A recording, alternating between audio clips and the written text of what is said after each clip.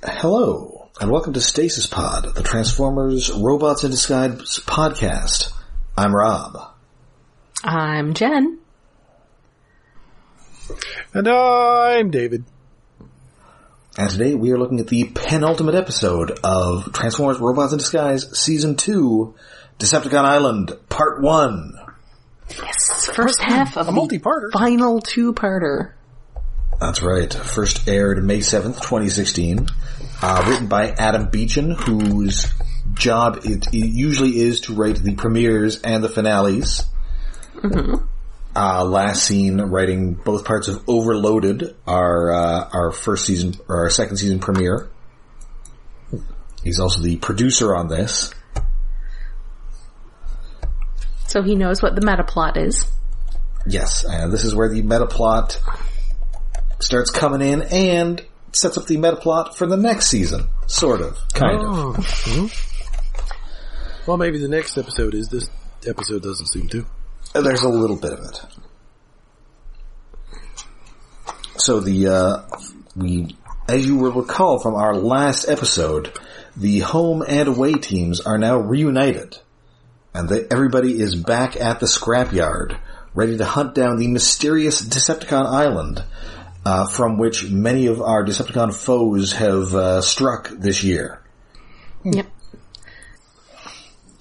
And this has also led to the somewhat awkward situation of having Optimus Prime around with Bumblebee. So and Bumblebee is gotten all like trying to be the leader, and Optimus Prime is also trying to be the leader. Yeah, meet the new boss, not the same as the old boss. So yeah, they are tracking down a Decepticon fugitive. Bumblebee wants them to go off-road. Prime is not so big on that. Probably because, he's old and his suspension isn't what it used to be. Yeah. I mean, he doesn't say that, but I also thought that.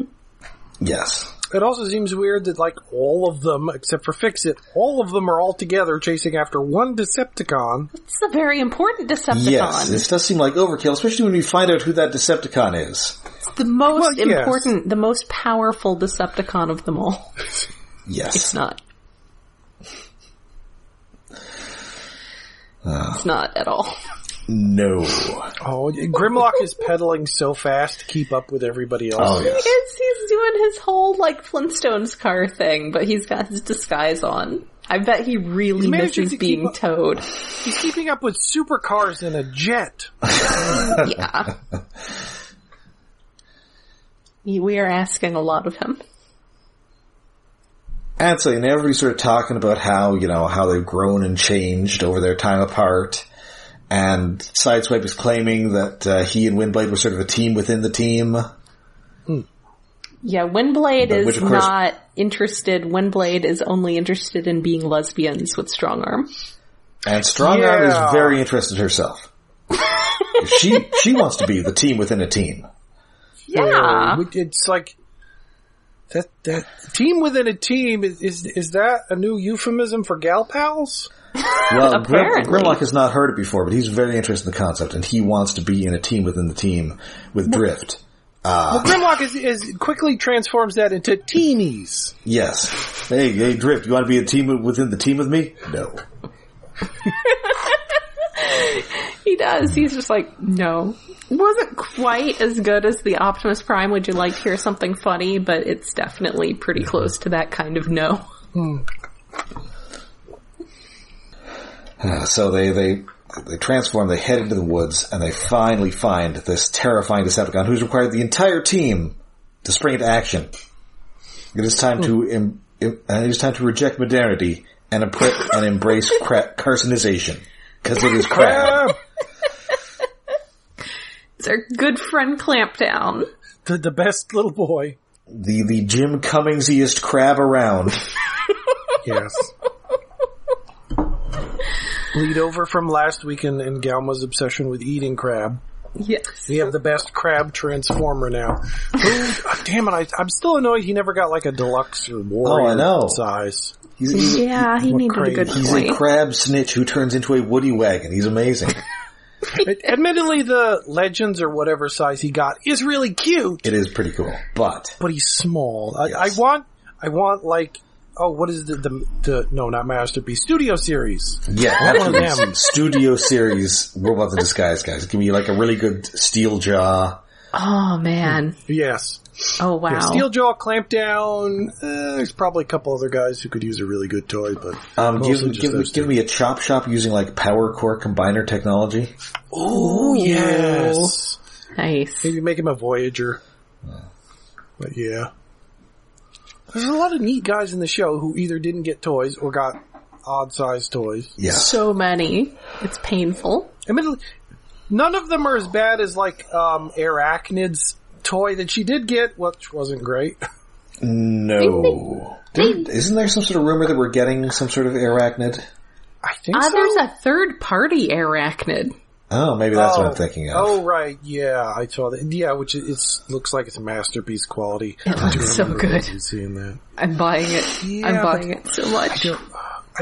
I like Arachnid, but I don't like Arachnid enough. I do. Especially since she was just in one show we did a while ago. Yeah, I'll pay retail for Arachnid. I'm not paying third party. I might pay third party for Arachnid. Third party Clampdown or Steeljaw maybe. Arachnids. I mean, if it came out, what normally it's got to be like a wrong, but wrong. Okay, there are comic guys that probably I would bite, but yeah, that is what pushed me into third party. But yeah. Anyways, but it turns out that there's somebody else in the force with Clampdown. Somebody who everybody recognizes immediately. And then we cut to starting credits. Then we cut to the credits. Ominous Shadow. I love credit cut, like, drama. It's the best. Yeah, which is why Rescue Bots was really good, because they always had the credit cut. You had to have that always pre-credit peril. Yes, you always had someone had to be in mortal peril or you could not start the show.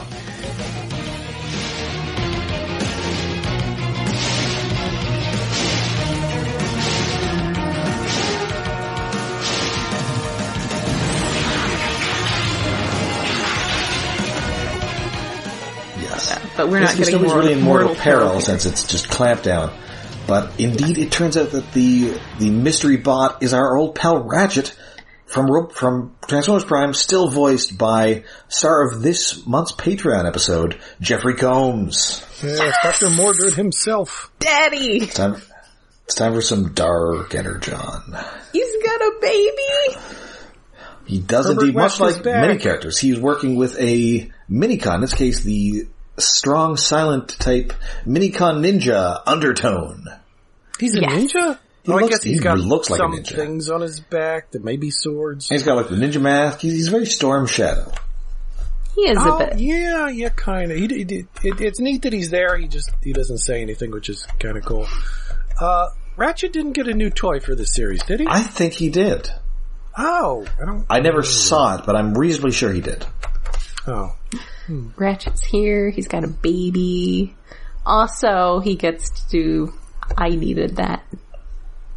Yes. Yes, I had to go back in my notes quite to another notebook to find out this is I Needed That number 9. I also realized, I haven't been counting Optimus Prime speeches in this show. No, he doesn't give as many. No. They aren't quite as blatant. Yeah, when they were in Prime, they were big speeches. And Ratchet got 3 toys in Robots in Disguise. Oh, wow. A Legion class, a One-Step Changer, and a Warrior class. Oh. Did any of them have the baby? No, he came separately. I want to see the baby. I would like to see the baby. Oh, it was just redecos of this toy? Wait. It was a redeco, or it was a remold of Strong Arm.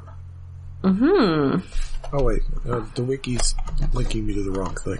Well, there's also like a Legion class or whatever. There we go. Okay. Oh, yeah, little guys. The Strong Arm remold redeco. But, Undertone came, he came in a 4-pack if you wanted the one that looked like he did on the show. Oh, right, I might actually have the Undertow. I'd never found that one, which is unfortunate, because I really wanted it. I got some packs, and I think there was one I never even opened. I'll have to look for next week. Baby. Because the minicons were neat, but they weren't neat enough. I like them. They're little. They just got shuffled back in the toy. Yes. The distribution of this line was not great. No. Yeah, there was that. So obviously Ratchet knows Prime and he knows B, and he's very happy to see them, and he's introduced to the rest as these are also some guys we know. This is B's team. Also, we get one of those things that we've brought up actually on our Patreon last month, where you have people trying to aggressively not say the word died because Ratchet says that he thought that Optimus was destroyed. Well, at least that makes slightly more sense with robots. Yeah, I can see that. Whereas it's extremely weird when you're talking about, like, humans. Yes. Optimus, you're alive. I thought you were sent to the Shadow Realm. I mean, he kind of was in the Shadow Realm for that first season of Robots in Disguise. Yeah, that was actually more accurate than normal. It was a dark place. It was a true home for infinite losers. Oh, Undertone. I heard that wrong the entire episode. What did you think he was? Underbone? I thought he said Undertow. Well, then he'd have to be like a boat. We don't know he's not a boat. He transforms into a flotation device. Well, then Undertow would be a terrible name for him. Oh.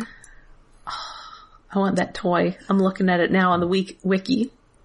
So little. Anyway, so pan over to the team, and then pan over to Clampdown, who's like, yeah, I'm the new bot on the team. He's a liar. He's just gonna lie. So they get back to base, and it turns out that, Ratchet was helping them set up, helping the new government rebuild Cybertron, but a bunch of people in the new government kind of blamed Optimus Prime and all his pals for wrecking Cybertron in the first place. So a couple of notes here. One, once we cut back to, the junkyard, with Grimlock saying, and I should have written down what he actually specifically said. It was like, so this is how we got here, and what's going on with this and that. And I just really like that exposition, yes. Just shows Grimlock has explained everything to Ratchet. It's very... And I like the fact, I like the idea that they have Grimlock explain everything. Yes. Yeah. But Ratchet understood. Ratchet at least says he understood. Listen, Ratchet, this is a story all about how our life got flipped right upside down. But that's some very mid-run IDW stuff, with everybody blaming Optimus and just being mad that the war happened in the first place. Yeah. Yes. So that's fun pulling that in, because I mean that's an interesting story hook. But yes, that's why Ratchet is here now. Yeah, and he's basically been exiled from Cybertron, and they were pleasant enough to give him a, Minicon ninja buddy. His little friend. Yes, and so he basically said that if I didn't leave, they were probably going to throw me in jail. Yeah, man. We don't really see any of what's going on Cybertron, but it is very interesting to have, an update. We're going to get to it next season. Next real season or the mini season? Next real season, so don't get too head up about it, but it is coming. Okay. Interesting. I was completely not, caught up on any of that, so interesting. And apparently he's been tracking down Decepticon war criminals, and he was tracking one guy down for years and just caught him, and we don't see any of this guy. No. I guess they don't want to commit a new model to it. Yeah, for a sec I thought, are they talking about Clampdown? Did he spend years tracking down Clampdown? Ratchet, that's embarrassing. I wondered that too, because that seems like a lot of effort for Clampdown. Well, no, he's carrying another dude already. It's just... Yeah, I mean, I'm pretty sure you never see the other dude. I'm pretty sure you could lure Clampdown by putting out, like, a big dish with a sign that reads, Crave Food. And food would be spelled like F-U-D. Yes, of course. Of course it would. And then you just drop, like, a big net on him. Yes. So yeah, he's gonna stick around, and Strong Arm pretty clearly notes that this two leaders thing is not really working out. Yeah, daddies are fighting, and it's a little awkward for everybody. And it's clear that B, is trying to assert his authority, but everyone's kind of naturally listening to Optimus because he sounds like Peter Cullen. Yeah, I mean... He's taller. Listen to the tallest. Yeah. If he's telling you something, then you are absolutely gonna listen to it, because come on. Mm-hmm. And then they attempt to interrogate Clampdown, but he immediately passes out in terror. Well, because everyone's playing bad cop. That's why you have to have somebody be a good cop. Absolutely.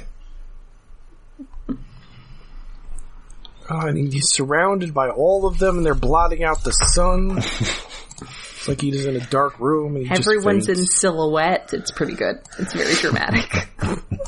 He didn't have a chance. But yeah, Strong Arm takes B aside, then is like, maybe you guys should talk it over. And I'm like, wow, characters talking about their problems. That's pretty great. That's how you can tell this isn't anime. That's why Strong Arm is the best. Yes. She should be a therapist. Well, I don't know about that, but... Okay, maybe not. I mean, you would mention what things you've done in therapy, and then she'd note all the crimes you've committed and turn you in. Yes. She would berate you for all the things that you did. Well, not berate you. She would be shocked by all the things that you did that were illegal. Even if it was just like jaywalking on the way there. Yes. But, so, obviously Clampdown is no help, but luckily, the final piece of evidence literally comes right to their front door. It is another Fix-It. Baby! What? His name isn't Fix-It. He sounds exactly like Fix-It. He sounds exactly like Fix-It, and he looks exactly like Fix-It, but his name is Toolbox. Yes! Oh yeah, and they mentioned a few other names like... A flowchart, schematic, and rundown. Yes. Okay. He's a sad, hurt baby, and they need to help him. Yeah, he's all scraped up, and he has a restraining bolt collar on, so at least you can tell him different from Fix-It. But he's still the same orange. Yes, and he's still Mitchell Whitfield. And he doesn't have the speech problems. Yes. So they get him buffed up, and he's so happy to get buffed. So he was also on the Alchemore. It turns out that much like the Titanic, the Alchemore broke in half as it was crashing to Earth, and one half crashed near Crown City. They have to explain that prison ships are always cloaked, which is why nobody on Earth noticed this ship crashing to Earth right by the city. This entire ship crashing to Earth. And they would dismiss the waves as anomalous weather phenomena. Okay. I mean, possibly. Yeah. It's climate change. Anyway, so are all ships that carry minicons designed to easily snap in half? That seems like a recurring thing. Oh yeah. Yeah, that happened in Armada too. Yes, it did. At least once. I think two of the ships broke in half. I know it did in the comics, where there was the whole thing where they had the minicon moon base. Man, those run by like extremist minicons. Those were good comics. Yeah. Why couldn't more of Armada have been as good as the comics? Armada was okay. Anyway, so the So it was taken, the Decepticon prisoners escaped, and a ruling triumvirate of Scorponok, Saberhorn, and Glowstrike all took over. And so they then enslaved the Minicon guards. And they're making them work to make this half-ship flyable again so they can escape Earth and begin their conquest of the galaxy. They point out that Minicons live to serve, but this is terrible. They have to at least choose who they're serving. And also not be shot at when they get tired, as we see later. Yeah. My babies. It's very where there's a whip, there's a way, awkward discussion of Minicon slavery. Let's just brush over that. Show. Nope. And of course... No, but the we like to serve part is just, no. We're getting a little into House Elf territory here. Yeah, they do mention again, they bring up Steeljaw and point out again that he resembles an Earth wolf, which again makes me question how they describe him on Cybertron. Well, no, it's a Scuffed Fix-It who says that, but it's like, how long has he been outside to have seen a wolf? I mean, I guess Transformers have been to Earth, so they would have like a database of like Earth animals that are cool. They can make people look like. Maybe? That could be possible. So like, got a big list of like cool possible alternate modes. Maybe that's it. Maybe it's like how like Americans will take things in other cultures and be like, here are the cool things from this other culture that you could know about. Like, they're just being weeaboos about wolves. Earth animals. So they don't have their own animals. They don't have turbo foxes in this continuity. Yeah. And speaking of Steeljaw, we cut to Decepticon Island, and Glowstrike and Saberhorn. Previously, they've asked him to open up this vault containing these Decepticon hunters. And indeed, it turns out he has managed to open it. And so they're, you have the Decepticon hunters. We don't have to worry about rebellion in the ranks ever again. At which point, Steeljaw is all, LOL. LMAO. His face, though, is so good. And they put out their hands, give them to us. And he's like, while holding the blade. It's like, and somehow those guys are still alive at the end of the episode. Yes. That was surprising. This is sort of happening a little in the future, and this invasion is actually interrupting it. Oh, yeah, that would actually be more interesting if it cut directly. Right. So yeah, there's this whole ass island of Decepticons. The Autobots have to figure out how to deal with it. So they can't call Cybertron, and they don't have enough stasis pods. Yeah, because they say hundreds of Decepticons. It's a lot of Decepticons. Yeah. No wonder they're having to use Viacon models. Whatever else they have lying around. So they don't have pods, but they do have cryogas. Yeah, did that come up in a previous episode? I seem to recall it was mentioned as being part of Windblade's weapons caches. Okay, because it felt like a thing. It's like, was that in an episode and I just forgot? So they're going to use it to make a stasis bomb. So they will have to get into the island, drop this bomb, and then of course Prime gives the orders to split up to work on this bomb. And maybe he's just too senile to remember that he's not the leader. Like he just Prime, you were dead, and that means and I took over as leader. But even though you're alive now, I'm still the leader. He starts calling him, like, I don't know, some other name. He starts calling... starts calling him Cliff Jumper.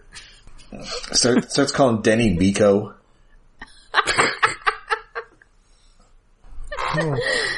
Ooh, poor Prime. Sadly, there's nobody named Spike who he could call Splick. Or Sparkle. Start calling the Matrix the Power Pack. Yes. That's what happens with Transformers senility. They start getting dubbed by by Omni. By like 3 guys in Singapore. Yes.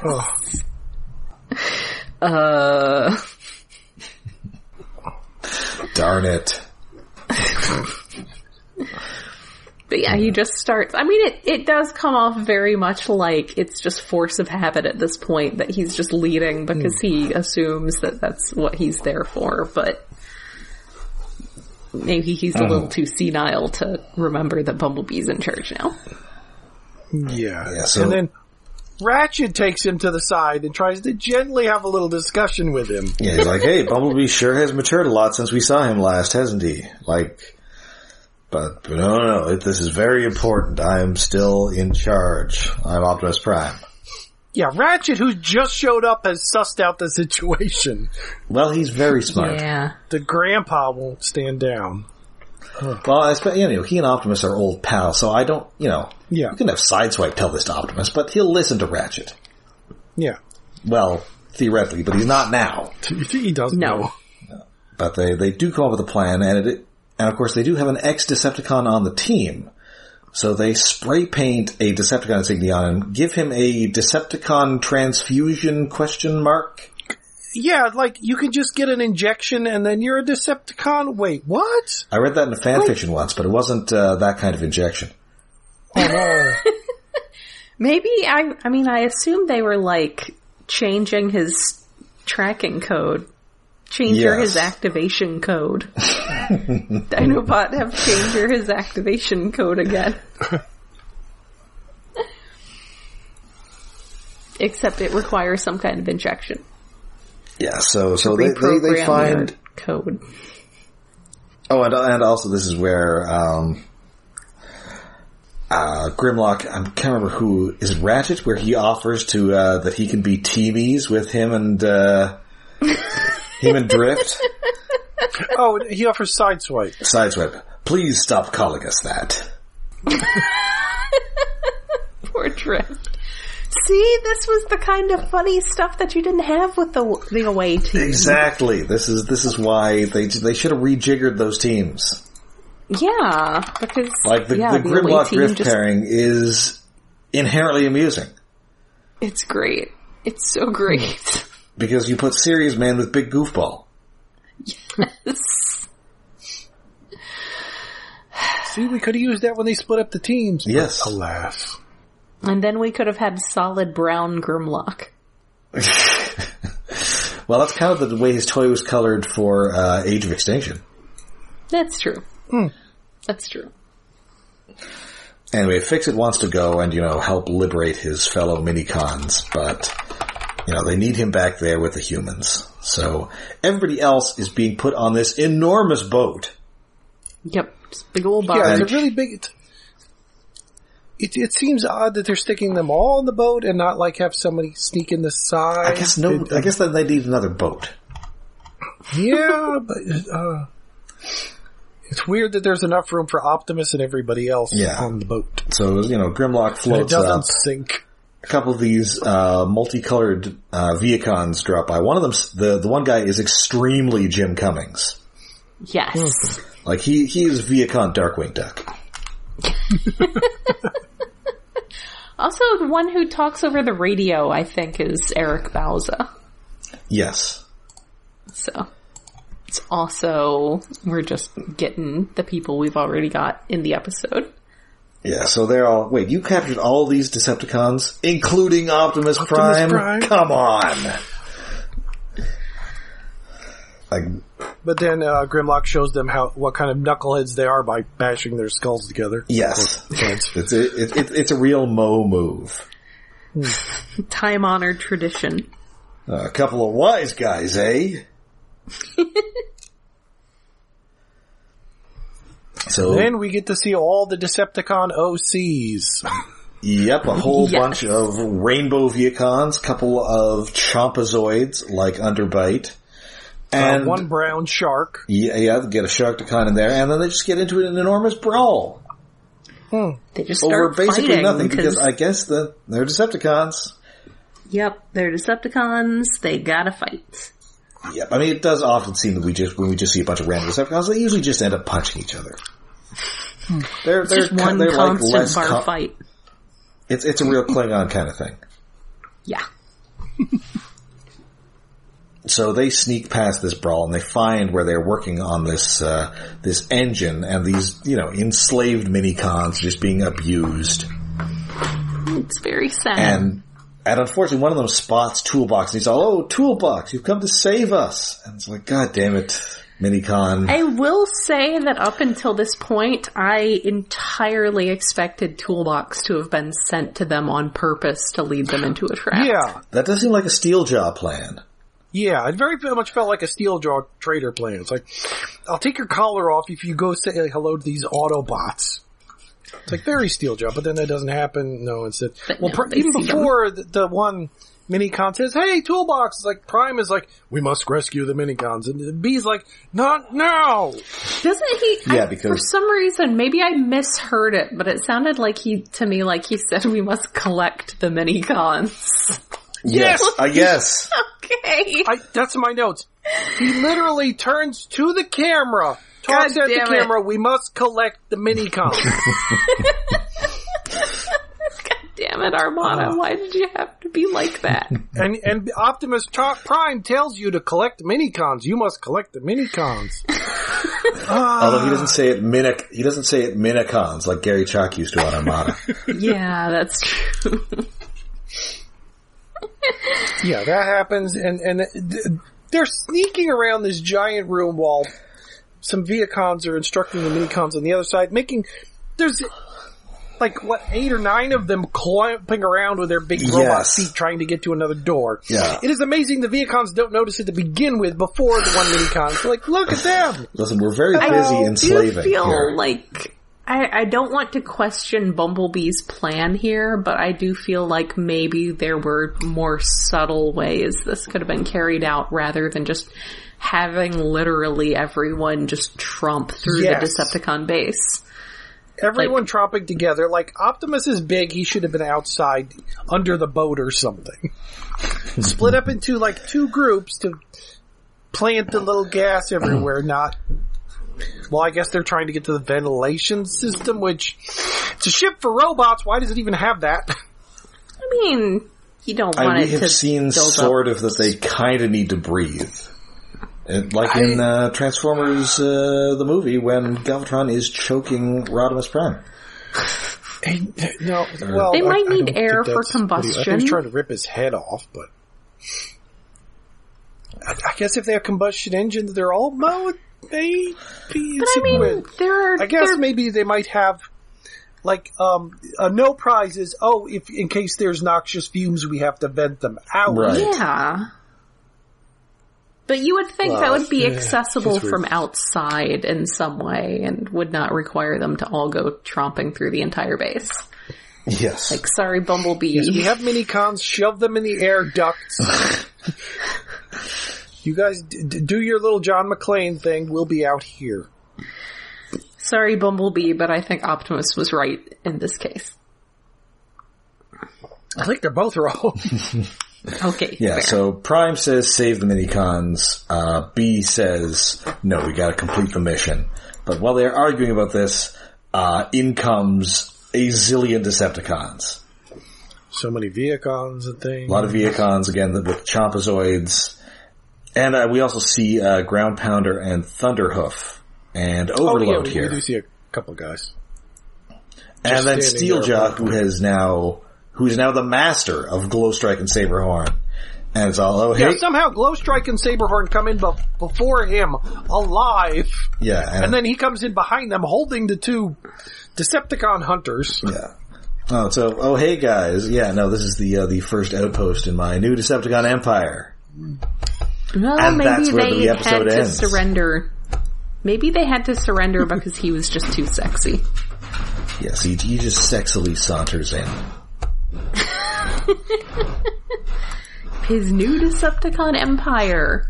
I do kind of I don't know, I feel like Glowstrike and Saberhorn would have put up more of a fight, but I don't know. Maybe there's something going on we'll see soon. Yes. It is weird. Either they should just not appear in the rest of the episode, implying they're dead. Yes. And they didn't really even have toys though to sell, so it's not like that would be a big deal. No. Or like one of them betrays the other to get one of the Decepticon hunters or something. But I guess we will find out more next week, because it's a cliffhanger. Yeah. That's right. Yeah. I like Steeljaw. I'm just not sure how he got in control right now.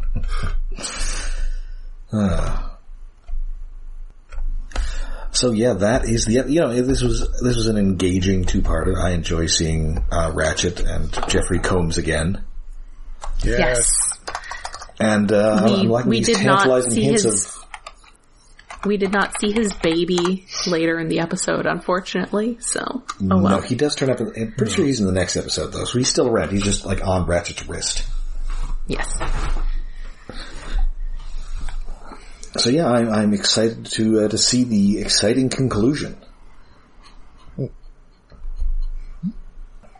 So yeah, so that is it for this episode. I believe that now brings us to David's Tokusatsu Corner. Yes, it's been a while because of power outages and Gridman episodes. This week on Gosei Sentai, Dairanger, a 6,000-year grudge! That's a lot of years. No, this does not involve a 6,000-year-old mummy. Mummies? But mummies, though. No mummies. Need more mummies. No, the Peacock Buddha Kujaku lady is back. And like the first few minutes are a recap, or like first minutes like, oh, remember last time she was here because it's been what feels like a dozen episodes since she showed up, but she's a subplot that is going nowhere seemingly. Like it feels like just one writer wants to write a show about her. Anyway, what is going on? A mountain climber falls down into this valley and then sees a shining peacock, which really just to me looks like a phoenix that's sort of rainbow colored. Same thing. And that gets reported on the news, and then the Rangers, and somehow Kujaku, who's like a 6,000-year-old woman, also sees the news report and goes there, and then there's like a flower dentata trap with killer vines, and the Rangers and her get out of that. Because she's after the Holy Peacock Teardrop, which is a magic thingy that can heal all illnesses. So basically, it's an RPG item. Yay! And this is a side quest. And then they get attacked with bad guys, and then Gara, the female villain, shows off her scar that I forget if she showed in a previous episode. Like, because she doesn't normally have it. It's just a special effect. It's like, oh, I can take an illusion off. And it turns out, Gara and Kujaku, 6,000 years ago, were childhood friends. What? Sure. And Gara got the scar because one day they were walking together as little kids, and some rocks fell. Nobody died, but Gara shielded Kujaku so she didn't get hurt and got a little scar on her face, under her eye. And she didn't like the scar because people looked at her strange after that. And Kujaku's like, I want to help heal your scar, so I'm going to go study with the Peacock Buddha and become the next Peacock Buddha. And then when I come back after my training and to see you, you're attacking the village with the Gorma tribe. It's like you've become a bad guy. Why? Because I wanted to fix the scar on my face. What? You sold your soul to the devil to fix a scar on your face, which you never actually fixed. It's still there. Oh, that's not good. You just have an illusion on it sometimes. That's covering it up so we don't have to put the makeup on all the time. Yeah, that's a bad sell. Only in like 2 episodes. It's like, cause you got a little, it's like a 3-inch long scar from like her jaw up from lips to her cheekbone. It's like, it's a noticeable scar, but this is the reason you're the villain? What? And after you didn't get therapy in 6,000 years? You're blaming your friend who left, who was your only friend apparently, because, not that everyone else was judging you, you just felt self-conscious without your friend around, and you had a scar, and you went evil, and when she came back, what? Why? This little scar is the reason. I do not think the writer understands women. It's like, but probably why did this lady become evil? I know, she has a scar. It's like, Probably thinks he does. Although I didn't actually look up the writer. Maybe the writer is a woman, but I kind of doubt it. Anyway, where was I after all this? Oh yeah, Gara's evil. Rocks fall again. No one dies because it turns out the monster of the week is Count Kaleidoscope, who makes illusions. Which was the phoenix that the mountain climber saw. That's fake. The killer, the flowers that had teeth that tried to kill you, those were fake. The rocks that were falling, that was fake. Everything's fake. The holy teardrop thing you were looking for ain't fucking here. Whatever. So the Green Ranger's mad because he likes Kujaku. He beats the shit out of the monster of the week. Monster of the week turns big. They kill the monster. End of episode. So, Kujaku shows up to be distracted, and we get a flashback of why the villain is a villain, and it makes no damn sense. It's not a bad episode, it's just a weird one. It's like, what? Why? A scar. A scar. You know, because vanity. I mean, vanity can be a good reason, or like, selfish reasons are fun. Like, recently, in our Discord channel, we were watching Live Man, where the three main villains, well, they get more or less villains, but the main ones, like, they were students who were at a university with the heroes, but then this guy came with a spaceship. It's like, come with me, you're geniuses, I need to find the best geniuses in the world, fuck Earth. And they're like, yeah, fuck yeah, we want to be better geniuses. Screw you guys, they shoot the Rangers' friends. Like, it's selfish reasons, like, I want to be the best geneticist, I want to be the best robot designer, and turn myself into an android, and replace my brain. No, like, there's a scar, and it's bad. No, yeah, this is just a scar. Versus in Live Man, we have a woman who's so determined to be good at robotics, she replaces every part of her body. Oh man. Including her brain. That's what I would do. And then regrets it at the end. But it's like, oh, such single-minded focus and passion. Versus a scar. Live Man good, Die Ranger entertaining. But not as good. Anyway, that's it for the week. Ooh. I need more tea. Rob? No, yes? I'm done. Oh, sorry. No, I wasn't sure. I kind of trailing off there. Okay, so that... Alright, so that does it for us for this week. But until next time, you can find us all over the internet. We're on Twitter, we're on Facebook, and we have a Patreon. Yes, we are hosted on iaconunderground.net, where we have a Patreon set up to help with hosting and other expenses. That is at patreon.com/iaconunderground. For the month of May, we are going to be going to see Doctor Strange, but we're not going to assume that you are going to be going to see Doctor Strange yet. So instead, from the safety of your own home, you can join us in watching Dr. Mordred. The Full Moon Pictures File Off the Serial Numbers Doctor Strange movie starring Jeffrey Combs. And you can watch it as it was meant to be watched, for free, on Tubi, with a bunch of ads. Yes. The ads will not be the ads you would see on, like, TBS at 2 in the morning, though. Though I guess they're probably going to be pretty similar. Although also this would never make it to TBS. This is definitely like, if you traveled back in time to 1995 and watched the Sci-Fi Channel, you could probably catch this. I know I saw it somewhere. I forget if it was Sci-Fi or maybe USA Network. So. So yeah, and it is it's like 77 minutes long. So you might as well watch it before we talk about it. Yeah. Nice and short.